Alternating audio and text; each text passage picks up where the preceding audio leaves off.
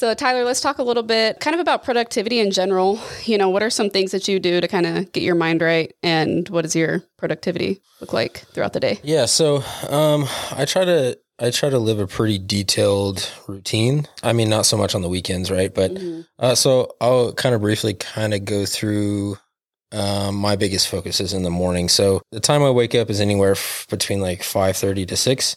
Obviously got to take the dogs out first thing. You probably know about that. And then I try to wait a little bit before I have caffeine. Just because if you have caffeine first thing, that can make you crash at like 2 or 3. So I wait a little bit for the coffee stuff. But then some of the other things, like I'm a big believer in trying to do the hard shit early, and then it makes the rest of the day easier. So like working out, going to the gym, and then I always do cold showers. Which I say doing hard stuff, but then I also really love the cold too. But sometimes it sucks taking a cold shower, but there's a ton of health benefits to that. And then I will also do typically like a 10 to 15 minute meditation, but I pair that with doing red light therapy. Okay. Do you do that at home or? Yeah. I just have a standing red light therapy, and I just go downstairs, my little man cave, and put my headphones in and do meditation while I'm doing that. And then I also, when I'm having my coffee, I'll do my journal. And then I also list out some gratitude things. And then I also typically will read 10 pages, usually always business oriented books and stuff. And then, then I'll do the cold shower after all of that stuff, and then get dressed and get started, get to the office, typically 8:30.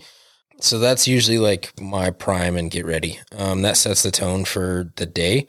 And then productivity hacks throughout the day. So I typically, I'm a big technology guy, but when it comes to like to-do lists, I like to write that stuff down and like physically cross it out. Yeah. So I'll typically split it into 2 parts. So like daily personal non-negotiables, and then daily business non-negotiables. So personal stuff, whether it's, got to take the dog to the vet, or, little random things like that, that's more personal, that has to get done that day. And then I divide the stuff into the business ones as well. So I actually have, it's called the Mastery Metrics. It's actually a Google sheet that has a box for every single item for every single day.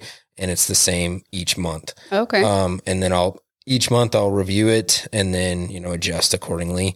For the next month. Another big one when I have like a lot of stuff on my plate is the Pomodoro technique. Okay, what's that? So it's a 25-minute block, and there's like, you just type in Pomodoro on your computer and there's just a timer. But essentially it's absolutely, you go into that 25-minute distraction-free state working on whatever the task is. No text messages, no phone calls, no social media, no nothing. You're focused on one thing, 0 other distractions for 25 minutes straight. And then timer goes off and you have 5 minutes. Adjust, drink some water, go to the bathroom, check an email, and and then right back into another 25 Pomodoro. It's just Pomodoro technique. Yeah. I don't do that too often. I'll do that when I've got like a lot of heavy stuff on my plate. Because I mean, you can be tackling one task and then a notification goes off and you get dropped on your phone, and then 15 minutes go by and you're scrolling through something you shouldn't be. Yes. And so, that just drains that stuff. So that's trying to really think what else I really try to focus on for productivity, but that's pretty much the gist of my general guideline day to day. It really doesn't change a whole lot from that, but yeah. What about you? Pretty good. So my morning is oftentimes dictated on how I left the day before.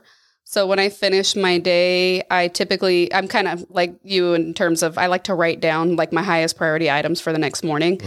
And in our business, there's almost always like a highest priority item that needs to be addressed first thing in the morning. Sure. You can only take it so far in a day, sometimes depending on what it is. So I end my day with like 5 to 10. It just depends on what's going on, but 5 to 10, like highest priority items that I have to take care of first thing in the morning the next day. So when I wake up the next day, my morning is similar. Let the dogs out, kind of do my thing as far as that goes.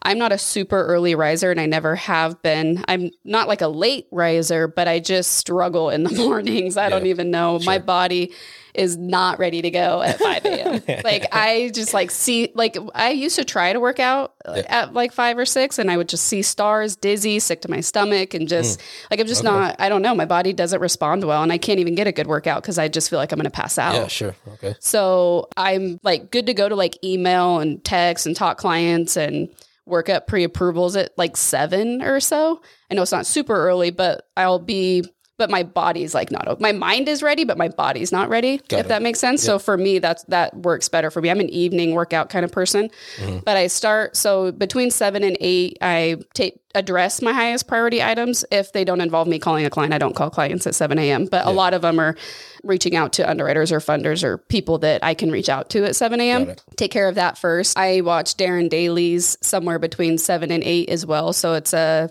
typically like 2 to 10 minute video from Darren Hardy. And I follow a lot of his stuff. I like his methods and his outlooks and kind of, his strategies. So I do that to always help the personal growth progression. And then always learning. Yes, always learning. And another thing, and I think I even picked it up on a Darren Daly episode, you kind of touched on it a little bit, but with what we do for work, there can be distractions left and right. I mean, all day. And so you end up not getting something done if you don't focus on it and get it done. Right. So when I decide I'm going to take care of this task, let's say it's a 20-minute task, I will flip my phone over, no text, no calls, finish that task. Do not disturb. Do not disturb. Even though it's only 20 minutes, if I take calls and get distracted, it's going to take me an hour and then I'm less effective. So I try to, once I start something, finish it. And then I go to the next thing, finish it. And I'll check my phone for texts and stuff like that to respond to a couple of times through the day. So I might not respond in 10 minutes necessarily. It might be an hour later, but I feel that it's more effective for me because I got those other things done. Right. So when I let them pull me away and then come back to it, I take 10 times longer on everything. And then they get a better response because it's a little more thorough too. Because then when I look at it, because a lot of times a text isn't always like a one answer. Depends on what it is. It's let me go in your file and look and get that. And, it's another 10 to 20 minute task. So I try to do that when I'm able to finish the full task. Some days are a little crazy. If a lot of people are calling, I will answer them throughout the day and kind of, they're not interruptions from I want to help the client or whatever, but I do have to pull out of the file I'm working in, go in the other one, come back to it. My biggest thing is making sure my clients are gotten back to first. So if it's, and depending on the file, but if it's like underwriting or funder and it's not urgent, they're the ones that kind of get put on the lower priority list because my clients are at the top. Even, if Tyler's calling and the client's calling, I'm going to take client's call first because they're my highest priority. And then I'm going to call Tyler back when I can. Even, we're referral partners, but you the same way, clients come first and then referral partners are even right, So I kind of, I operate that way and every day is a little different. So it's kind of a lot of just adapting to what the day brings, but trying to keep those methods of focusing on what I'm doing, finish my task, go to the next, finish my task, go to the next. And then at the end of the day, I always finish it with what are my highest priority for the morning. Cause almost always there's tone for the next day. Something. So that's kind of like the quick rundown. And you already know, but we have office in Hermiston, Oregon, and then in Tri-Cities, Washington. So I kind of start my first hour at home almost always and kind of address those urgent things in the morning. Then I look at my calendar and see, okay, which direction am I going? Am I going to Hermiston or am I going to Tri-Cities? And I have great working stations in all 3 locations, House, Hermiston, and Tri-Cities. So everything is ready for me regardless of what direction I'm going. What's your average split between the 2 towns? It used to be like 80% in Tri-Cities, 20% Hermiston. It's almost getting opposite. Majority in Hermiston and a day or 2 in Tri-Cities. Gotcha. Just, natural changes and stuff. But I would say it's starting to flip a little bit. The other thing that I think does help me in the mornings is I don't think about things that don't help my productivity for work. Such as cooking breakfast. I know that's breakfast could be really healthy for you. But for me, I'm not focused on something that's getting my day going. Sure. I wish I liked to cook, but I don't like to cook. Gotcha. So for me, it's shake and I'm working. As opposed to spending a half hour cooking and eating and it could maybe work if I enjoyed to cook because I'd be getting a benefit out of it. But for me, I'm not getting any benefits. I don't enjoy it and I'm away from what I want to be doing. If that makes sense. Gotcha. Yeah. But if I enjoyed it, for sure, then there would be a benefit. Yeah, I understand. Yeah. I actually fast. I don't eat. I don't eat until 11. every day. Which there's the health side of it too, but then like, I don't know. I also look at it in the sense of like, I need to go do a bunch of stuff before I'm like deserving to eat. Okay. Yeah. Cause like the people that like, and everybody's different, everybody's body's different, all that kind of stuff. But like waking up first thing and like eating a big breakfast, like you didn't do anything hard to like, deserve that. I don't feel good if I eat a big breakfast. I don't, it doesn't do anything for me. I will often, sometimes I do skip the shake and I won't eat until 11 or 12, kind of like same thing. But I'll have a shake if I feel like I want something in my stomach. So my stomach's not growling by that time or whatever. Cause I'm not really like a designated lunchtime person either. Yeah. So the shake is just like an easy way to not really have to think about anything. But yeah, everybody's body is different. What works for everybody is different. I think finding what works for you and your personality and your habits is like key. Yeah. I've been doing that for like 3-4 years. The fasting thing for quite a while. Yeah. It's just that's just the normal for me. Yeah. But no, that's good. I heard a lot of good things about fasting, and I intermittent fast here and there, but not consistently. But I do think that there's a lot of good health benefits for that. So like, I know you have a couple of different businesses and stuff. So as far as that goes on the daily, is it every day is like a little bit different too then? Yeah. Yeah, for sure. Well, and that's another key factor of like getting your mind right, getting your body right. So it's also, and I talked a little bit about this, I think, with Mike on that episode, but so there's also like, I break everything down into 4 pillars too, right? So mind, body, spirit, business. So get your mind right, get your body right. And then having those two in proper condition allows you to have your spirit in the right place, whether that's God, the universe, whatever spirit means to you. But then once those 3 things are aligned, then you can excel with business. Take care of that stuff first and then excel there. So that's why I pour so much focus into those things. And then, like you said, with the 3 different businesses, so that can pull my attention in a lot of different directions, right? Yeah. So like I could be working on a transaction for real estate and then ding, my phone goes off and somebody needs to check into a property or something, right? So if I'm in a Pomodoro session, then none of that matters. Nothing happens. But typically like because I have to switch my attention to so many different things, so it's really just 3 different things or whatever, but, and I've been doing it for quite a while, I'm pretty disciplined to be able to look at answering that, I'll say it a distraction, but like a requirement of my attention on the Airbnb stuff versus the real estate thing, and then handle that and then come quickly right back to where I was with the real estate thing and not get distracted and lose my place. Right. So I don't know. It's kind of, there's days where there's like no Airbnb stuff and it's all real estate, or there's days where it's real estate, Airbnb, and the snowmobile stuff all in one day. But understanding the level of priority of each one of those things and designating and disciplining myself with the time that I need to allocate per item that is required of me. But also at the same time, like, that's also a lot of fun because I also really enjoy those 3 things.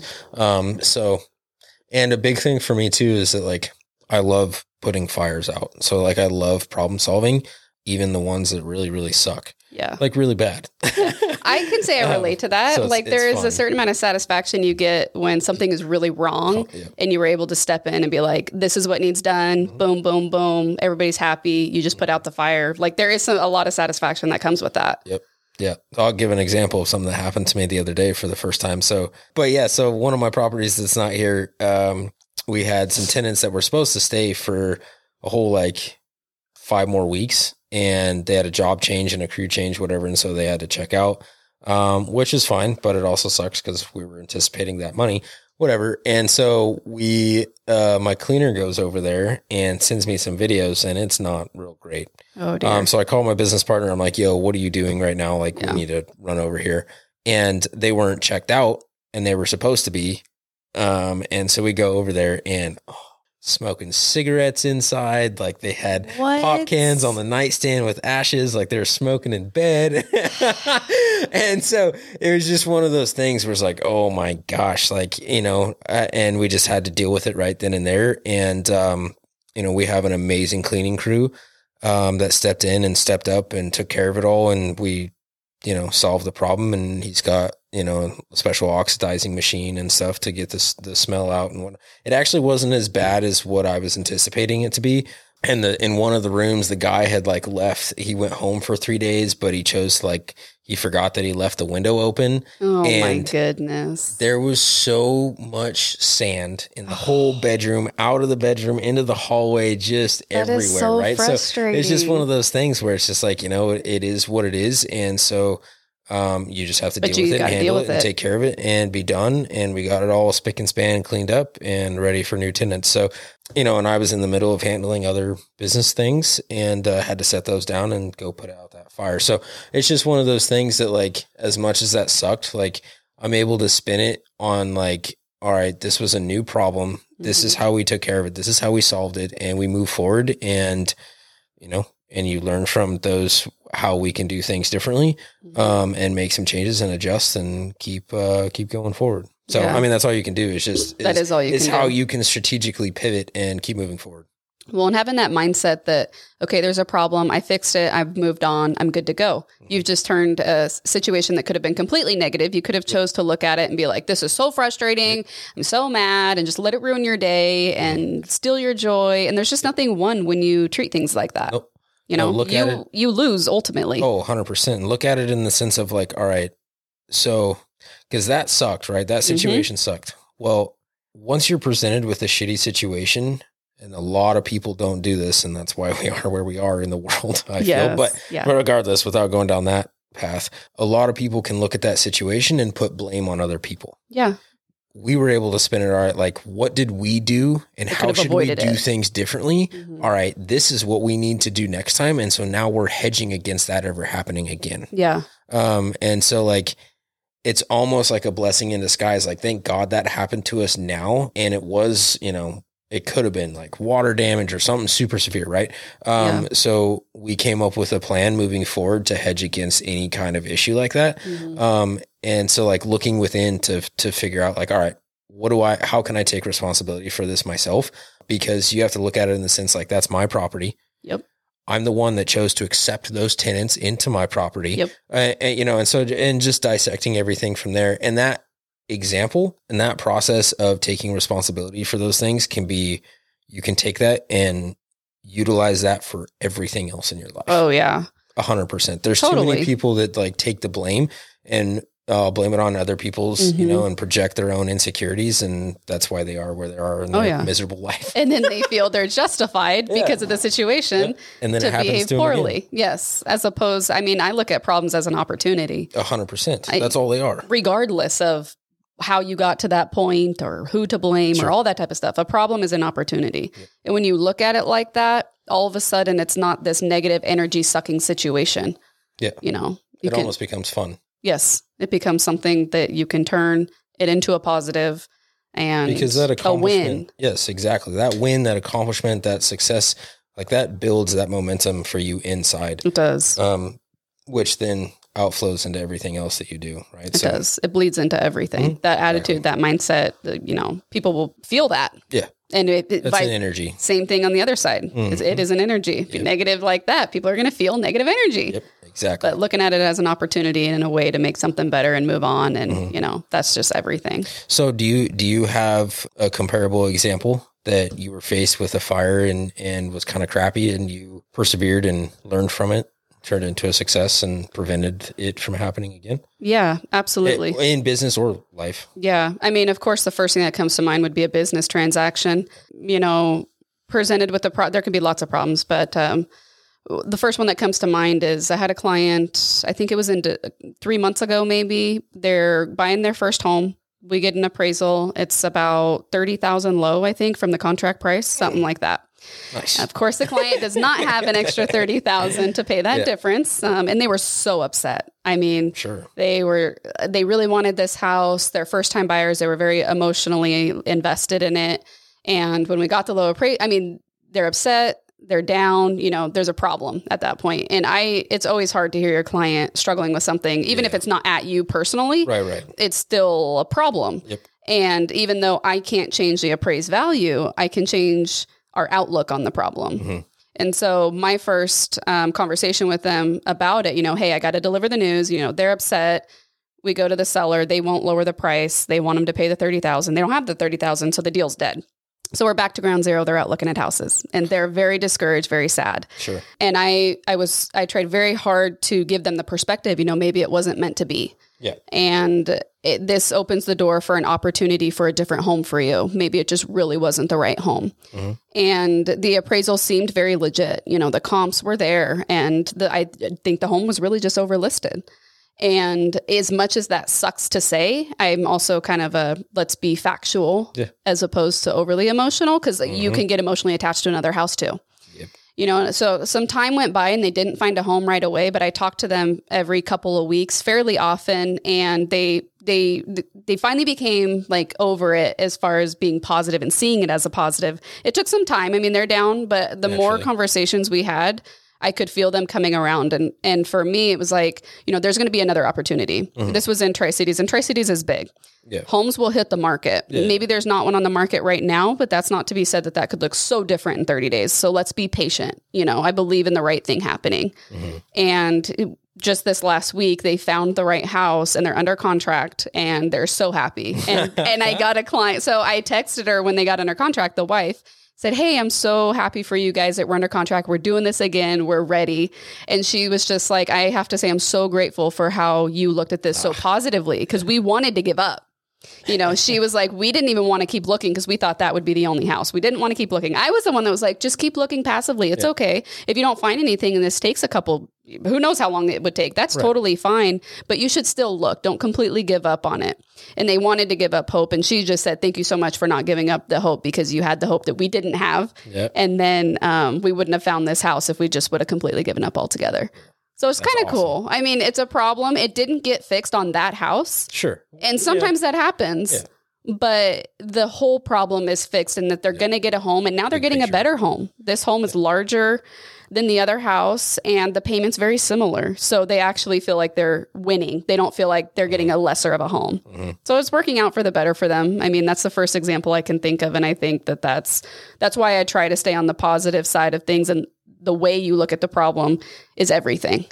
Oh, yeah. Yep. 100%. Well, and sometimes it takes somebody else to come in and look at it from a different angle. Yep. That maybe they're not seeing it through. Mm-hmm. So, no, that's a good example. Yeah, no, it is huge. And a lot of people, the more that you're giving them some perspective and positive energy and angles that they didn't think about it from, the more they'll come around. And I definitely see that with a lot of the people that I work with. All right, Tyler. Well, let's wrap up this episode on our Mortgage Moves podcast. Appreciate you joining us. Are you willing to come back? Oh, tomorrow? No, so I guess you'll be back for more in the future. Thanks for having me, Sam. Thanks, guys. Thanks for listening.